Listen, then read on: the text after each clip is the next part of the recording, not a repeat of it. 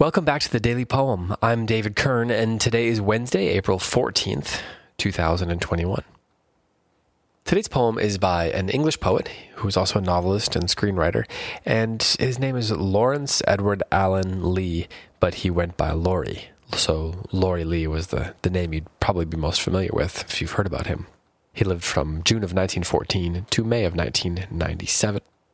And the poem that I'm going to read today is called April Rise. So, a fitting poem for the middle of April. It goes like this. If ever I saw blessing in the air, I see it now in this still early day, where lemon green the vaporous morning drips wet sunlight on the powder of my eye. Blown bubble film of blue, the sky wraps round weeds of warm light, whose every root and rod splutters with soapy green, and all the world sweats with the bead of summer in its bud. If ever I heard blessing, it is there where birds and trees that shoals and shadows are, splash with their hidden wings, and drops of sound break on my ears their crests of throbbing air. Pure in the haze the emerald sun dilates, the lips of sparrows milk the mossy stones, while white as water by the lake, a girl swims her green hand among the gathered swans. Now, as the almond burns its smoking wick, dropping small flames to light the candled grass. Now, as my low blood scales its second chance. If ever world were blessed, now it is. So I ran across a quote from Laurie Lee, and I believe he was doing some kind of a reading, because this is what he said prior to it, and I think you'd be interested in hearing what he had to say about it. He said, quote, "This was written in London, but indeed most of my poetry was written in London, although most of it is based on images and sensations which I experienced in my home village or in the countryside around it. But again, strangely enough, I was saying just now, sitting in these deep green fields where the pigeon-filled woods around me, the atmosphere is so entirely satisfactory that there's no compulsion to do anything more about it than just to enjoy it.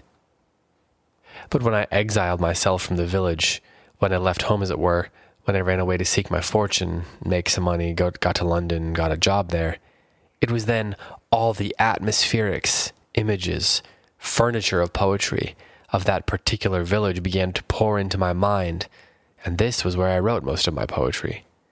This particular poem was written in a dirty old square down by Victoria Station. Others have been written on tops of buses and underground stations, all sorts. This one I remember very well because of the dirty day on which I wrote it, which had no relation to the poem itself. It's called April Rise." End quote. So, as I said, he said this paragraph, he presented this paragraph before reading a poem, so it jumps around a little bit, as spoken word often does. You can find it on poetryarchive.org along with this poem if you want to read what he had to say.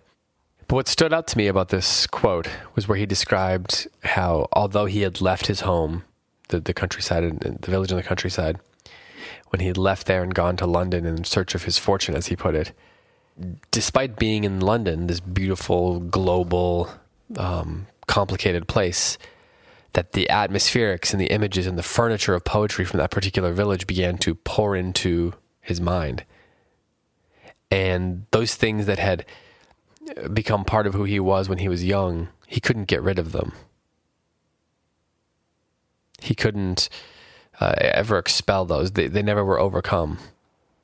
And they kept making their way into his poetry. And I think that shows up here, like there's this sense that they're so deeply rooted, those images, in his subconscious, in his subconscious, that they couldn't help but make their way out through his poetry. So it's a dirty day and he's in Victoria Station, and yet what he's seeing in his mind's eye, in his imagination, is an early day where lemon green the vaporous morning drips wet sunlight on the powder of my eye. The sky wrapping round weeds of warm light. The world sweating with the beat of summer in its bud. There's a sense of anticipation. And I can't help but wonder if that sense of anticipation comes from a longing to be back there in a moment when he was not there. Maybe it was helping him endure this gross day in London and Victoria Station. Maybe it was helping him. Maybe there's a sense of nostalgia about things that he had seen in the countryside despite having run away from that. I think a lot of us have experienced things like that. And for a lot of us, poetry, like this poem, does a similar work. So with all that in mind, I will once again read Laurie Lee's April Rise. If ever I saw a blessing in the air, I see it now in this still early day, where lemon green the vaporous morning drips wet sunlight on the powder of my eye. Blown bubble film of blue, the sky wraps round weeds of warm light whose every root and rod splutters with soapy green, and all the world sweats with the beat of summer in its bud.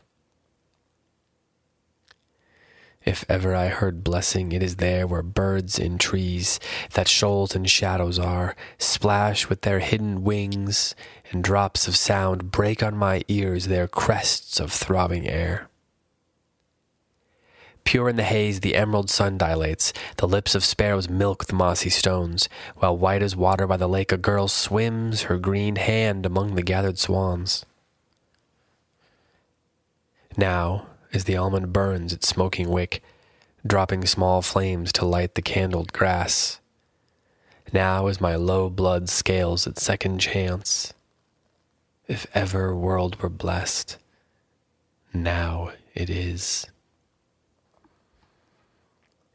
This has been the Daily Poem. Thanks so much for listening. I'll be back tomorrow with another poem for you.